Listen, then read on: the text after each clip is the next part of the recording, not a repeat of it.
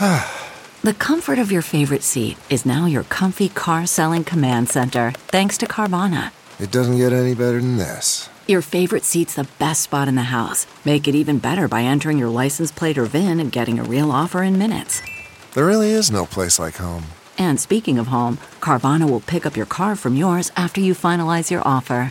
Visit Carvana.com or download the app and sell your car from your comfy place. CarMax is putting peace of mind back in car shopping by putting you in the driver's seat to find a ride that's right for you. Because at CarMax, we believe you shouldn't just settle for a car. You should love your car. That's why every car we sell is CarMax certified quality, so you can be sure with upfront pricing that's the same for every customer. So don't settle. Find love at first drive and start shopping now at CarMax.com. CarMax, the way car buying should be. And I'm very happy with the product that we came to. Happy that we've gotten this passed, and now I'm more interested in trying to implement it and make sure that it works for the benefit of the city of Chicago.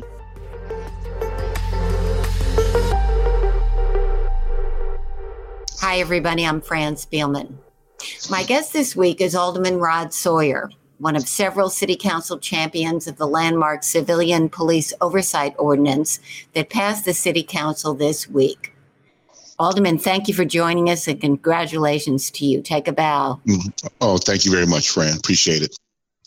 Before we get into talking about civilian oversight, let's talk a little bit about you. You were elected alderman in 2011 by 104 votes over Fredrina Lyle.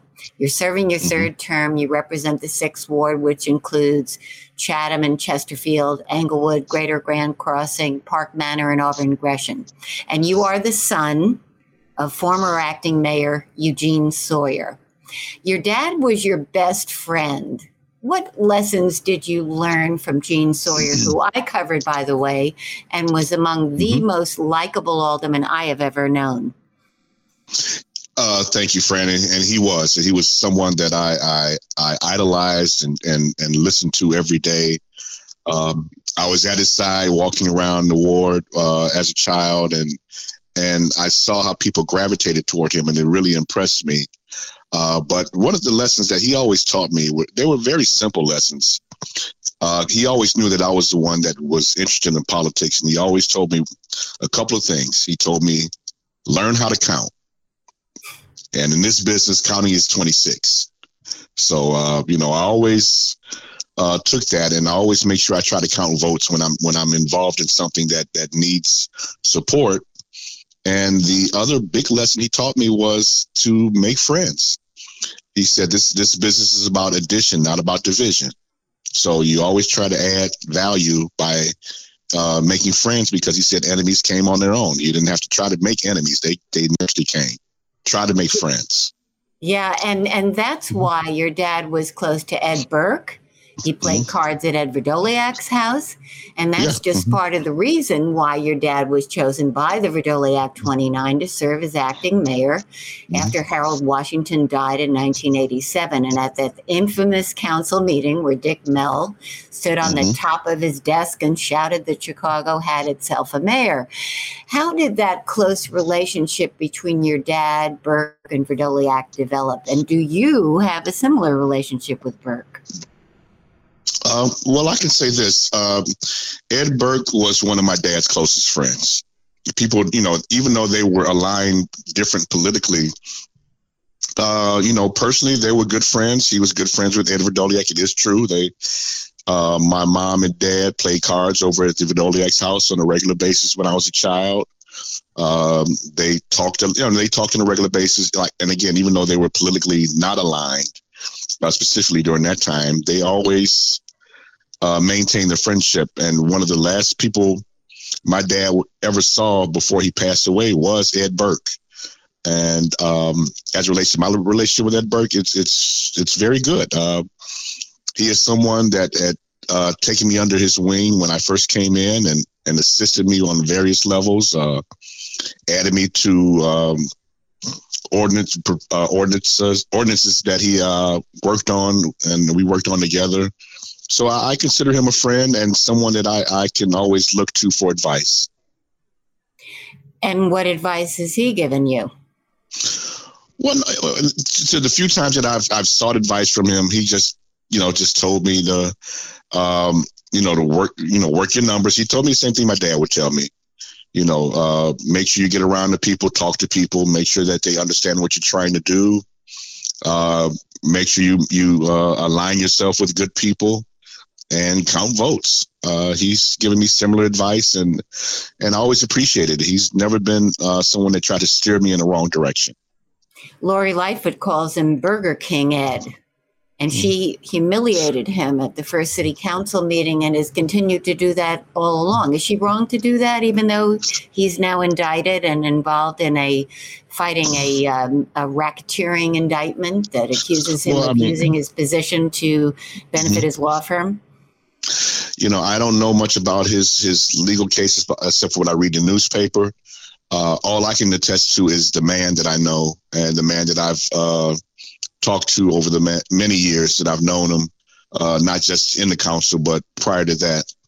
And he's been nothing to me but a fair gentleman and a source, a sounding block for if I have ideas to bounce off.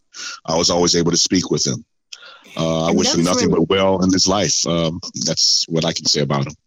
Those relationships that your dad had with Burke and Verdoliak is at least part of the reason why he was able to deliver so much of Washington's legislative agenda that got blocked during council wars, don't you think? Oh, absolutely. I mean, the things that were passed during that short tenure included, lights at Wrigley Field, the Human Rights Ordinance, landmark labor agreements for police and fire and all the labor unions.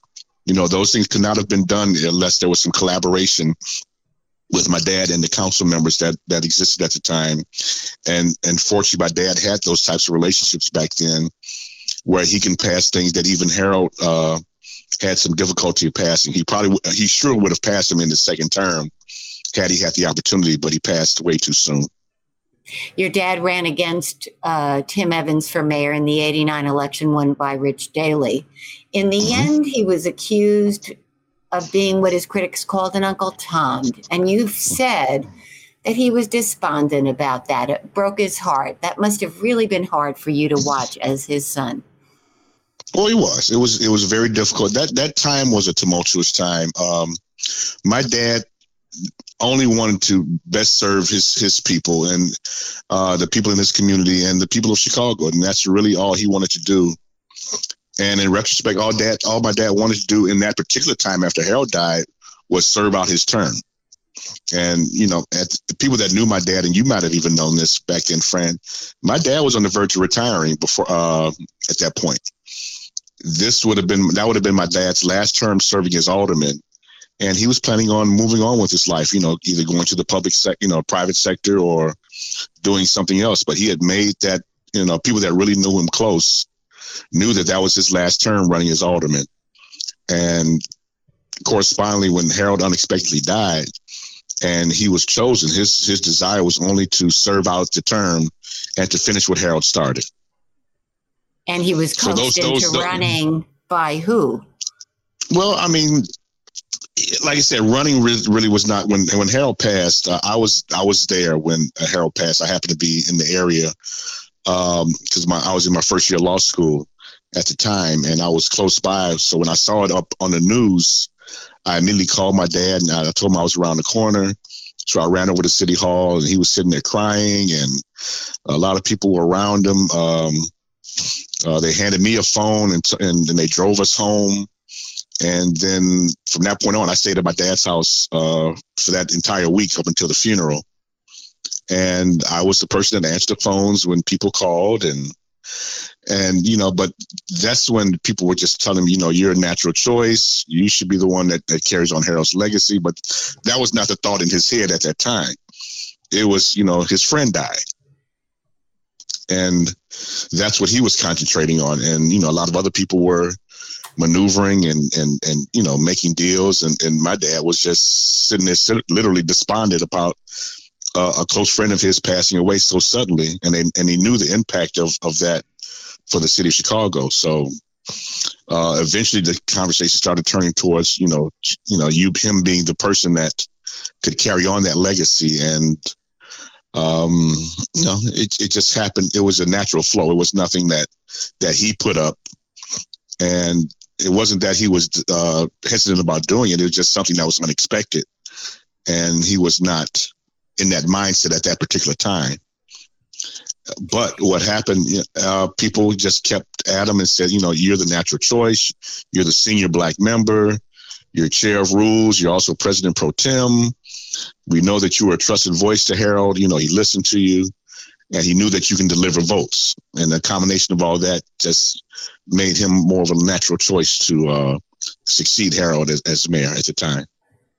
Let's talk about civilian review, which is something you and Harry Osterman have championed for almost 6 years. Why did it take so long, and how do you feel that the baby has now been delivered? Well, it's a culmination of a lot of hard work.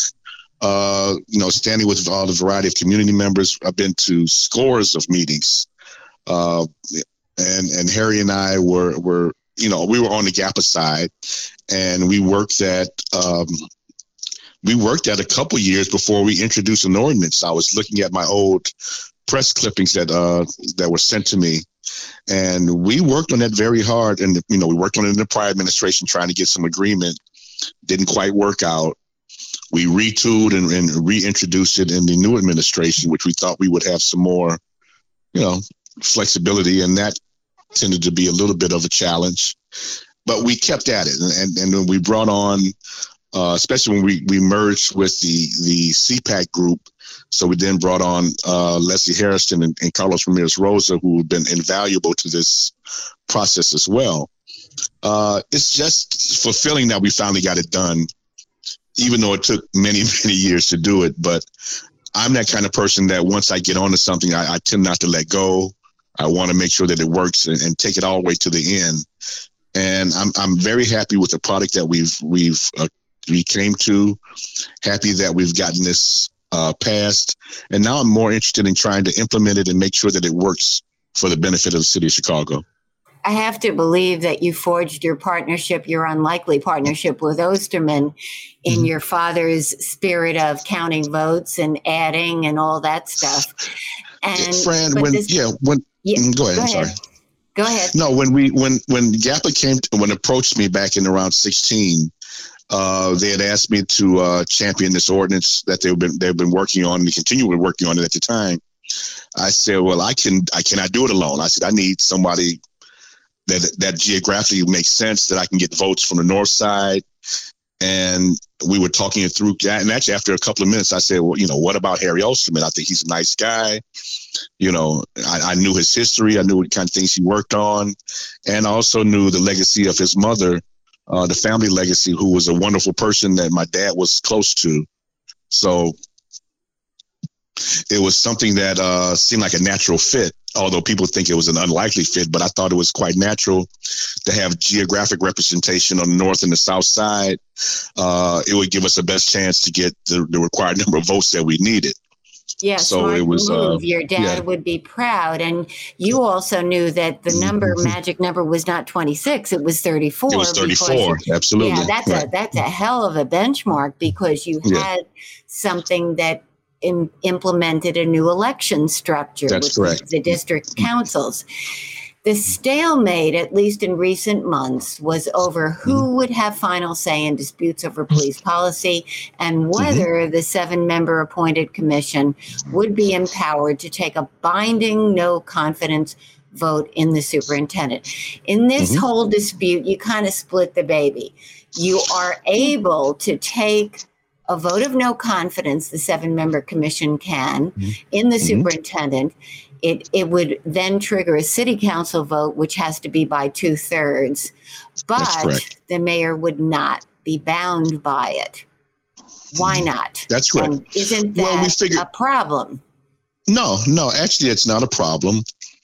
And if you take it to its logical conclusion, if a superintendent is doing so poorly, or they've not done their job to the extent that the public is asking for their removal, we institute a vote of no confidence and we get a 2/3 majority, we kind of figure that person's pretty much out the door anyway. I would bet dollars to donuts that person would be fired prior to us even getting to the final vote. And I think that's the kind of pressure and that's community pressure. That would be community pressure that would be placed upon the mayor to say, okay, I have to do something. I have to get rid of this person. This person's not doing their job. It's about to be embarrassing. Let me go ahead and pull the trigger. And I think that would happen more likely than us going all the way through, getting a vote of no confidence and presenting it to the mayor. I believe that would be an indication, particularly from the community, that person needs to go. And I don't think we'd ever get to that point. Yeah, Same you with don't policy. think the mayor could ignore it? You don't think I don't think the mayor could ignore it at all. No, not at all. And that's why we came to that conclusion. Once we got to that point, we kind of figured that person would be gone anyway. And it's that same instance, the same with policy. Policy, let's be clear, it's a lot of front-end negotiation that we put into the ordinance that encourages the superintendent and the commission to work together towards implementing policy. And that is intentional because we want people to negotiate and collaborate and continue to talk and work the problem out as it relates to policy. In the rare occasion where a final decision has to be made that may be controversial, the commission does have that say to implement that policy. And then that gives the mayor an opportunity to chime in to reject that policy. And explain why in writing. Yes, and explain why. And if the mayor chooses to do that, we then, as a council, have an opportunity to override that rejection with a 2/3 vote. Again, if the community feels strongly enough to say that the commission's vote is the correct vote, they will put pressure on the mayor, put pressure on us to do what they feel is right. And again, it's community driven. If the community rises up and says, hey, the commission is correct, we need you as council members to override the mayor's rejection, confirm what the commission states, and they do their job, which we fully expect the community to do, then we would vote the community's conscience and with a 2/3 vote, confirm the commission's decision. And the mayor has said she doesn't think disputes will even get to that point or should. And I agree. I don't think that they'll, we know that other municipalities that have similar functions, they've either never got to that or got to that once or twice in their entirety of existence. So we agree with that. There would also be 3-member district councils in each of the 22 police districts. That's correct. Said there needs to be a recruitment process to convince people to run for these seats. What happens if people don't step up? I'm fully confident that people will rise up and want to get involved in this. We just have to make sure that people understand know that this is their opportunity to really be involved in getting some collaboration with the police department. So I'm confident that people will step up and do the right thing, will come out and run for these positions at district council. They will make nominations to the final commission when the vote comes up in 2023. And I believe that we will have that spirit of collaboration that we need right now, because there's a real big disconnect between the community and the police department. There's no trust there. That's why we're not solving the crimes that are being committed out here, because no one wants to come forward and let the police know what they know. We have to reset that and correct that. And this is one of these efforts to do just that, to reset that relationship. Let's correct that and make sure that there's a spirit of collaboration between the community and the police so that the police can do their intended job, which is to solve crime. There will be an interim commission with members nominated by the Rules Committee. Do you have in mind anybody who should serve? What kind of people are you looking for? We're looking for people that are on the ground, everyday people that are willing to roll up their sleeves and work with the police, work with the community. not afraid to go out in the street and walk up and down and talk with people. So, I mean, there are no specific, and we made it, that was something that was very intentional. And that was part of the weekend negotiations. We did not want to put too many individual requirements on people. You know, people are going to submit their individual life stories, their individual resumes, and ask people to be considered, and ask the council and the mayor to be considered for these positions. But we want to hear their story. We want to hear if they have some life experiences or their connections to their community to make sure that they're adequate candidates to be part of the commission. So all it takes is some eagerness to do this, willingness to get involved, and maybe an interesting life story that will get them over the top. Alderman Anthony Napolitano, whose far northwest side ward is home to scores of police officers, and he himself is a former police officer, predicted this week that cops who already feel under siege will lay back even more because of this 12th layer of police oversight, as he put it. He has predicted crime will triple and that you'll be back in 6 months, creating another panel to find out why. Aren't you worried about crime and police retirements escalating with even more people looking over the shoulder of cops? I mean, last month, 10 people were shot and 1 person was killed when a pair of shooters opened fire along a busy commercial strip in Chatham. Aren't you worried about that? And isn't crime the most pressing problem that Chicago has? Well, crime is the most pressing problem Chicago has right now, and people are already retiring now at an increased rate, more than they've ever done before. So that problem's happening right now. So what Anthony is talking about is occurring right now. We all should be worried about it, but we all should be trying to do something about it. It's happening today. So what he's talking about is happening in the future is already happening right now. So yes, we're concerned about crime. How does this make it better, I guess, is what I'm asking. It makes it better because we're encouraging a spirit of collaboration between the police and the community. We're not trying to divide them. We're trying to connect them. They're already divided. They're divided right now. There's a problem now. You know, and they talk about all these oversight, quote unquote, oversight agencies. Is that improving crime today? It's not. Is it making people feel safer? It's not.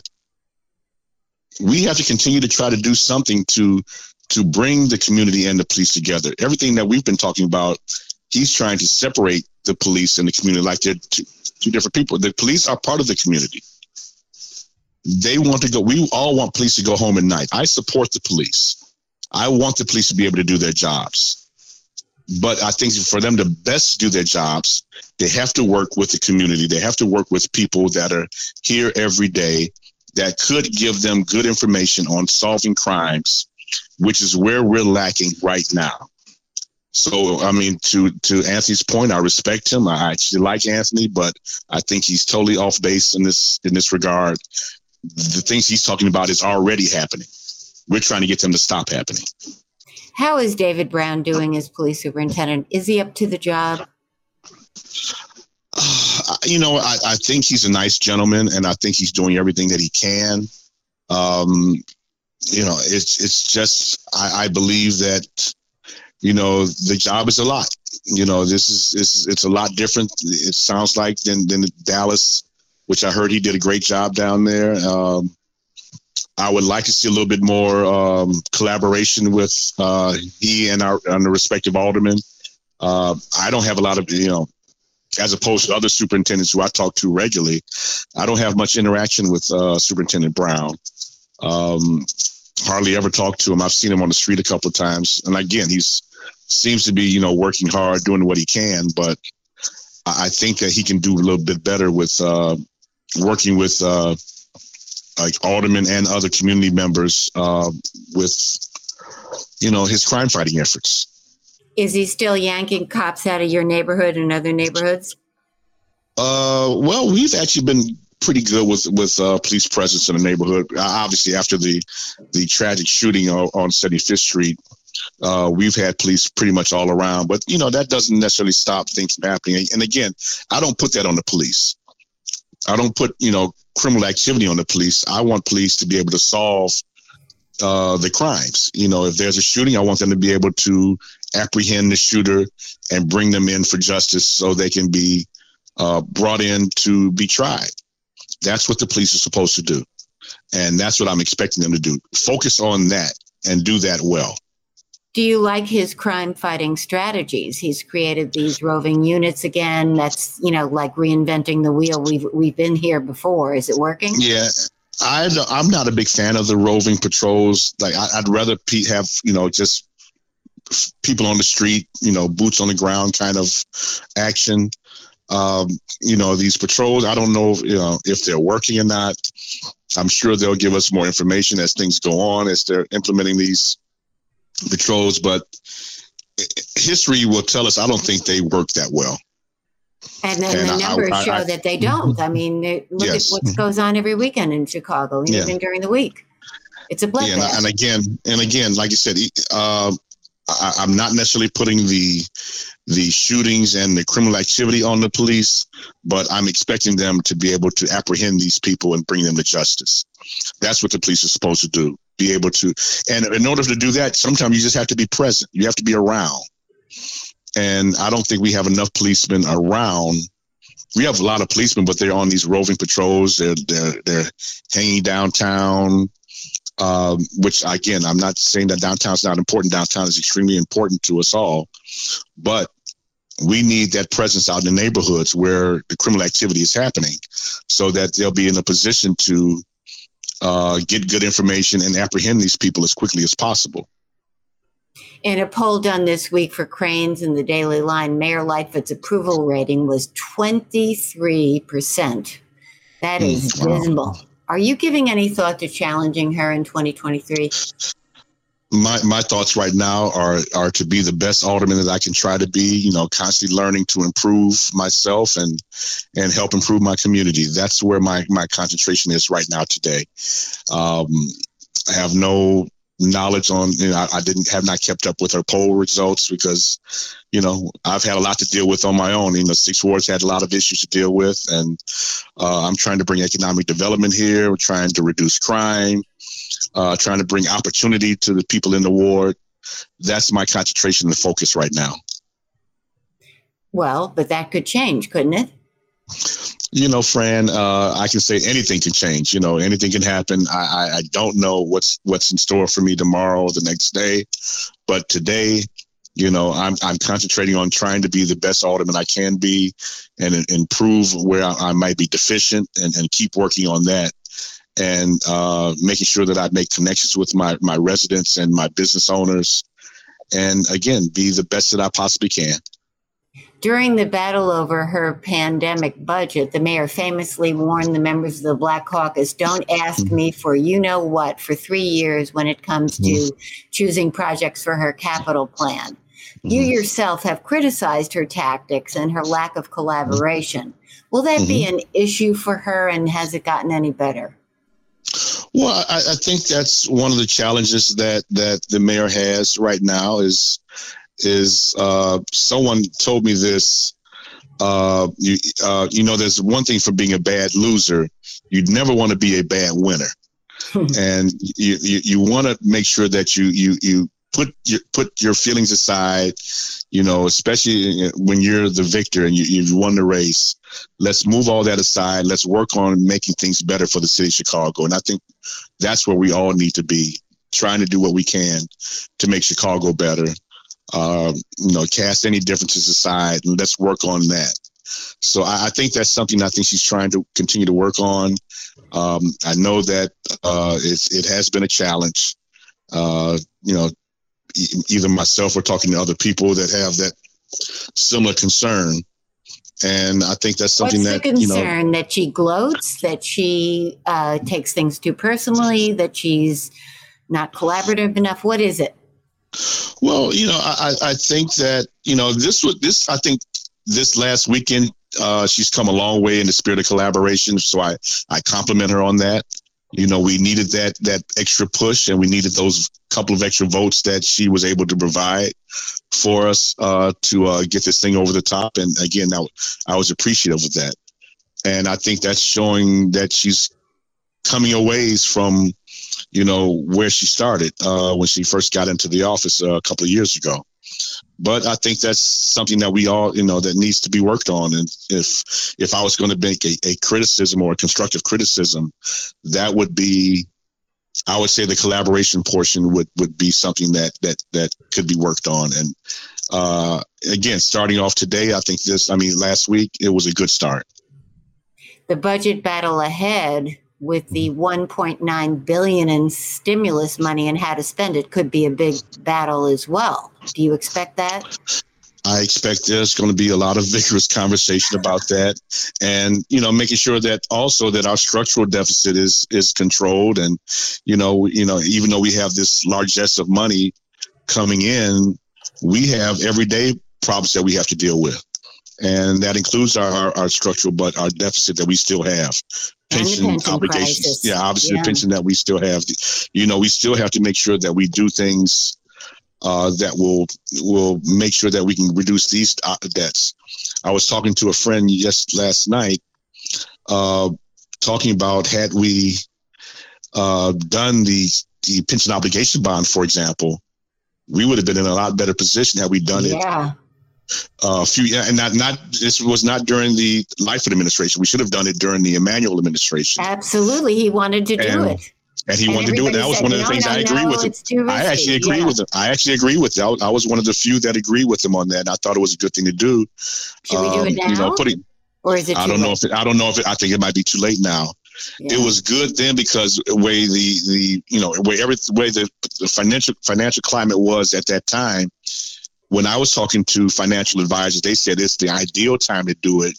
Yeah. And I don't even think they would have thought that the economy would have made the kind of leaps and jumps that it did, which would have made those bonds, very attractive to us right now. We would have been in a far better position, but that's speaking retrospectively. Life. So, right. Yeah, that's life, And the budget battle and the stimulus battle will also be at the same time as the remap battle. That's correct. Going to be another tough one where Black population losses would seem to dictate a loss of Black wards, several of them. Yeah. Yes, but we're going to stand pat and try to maintain the 18 Black wards that we have. We're going to work.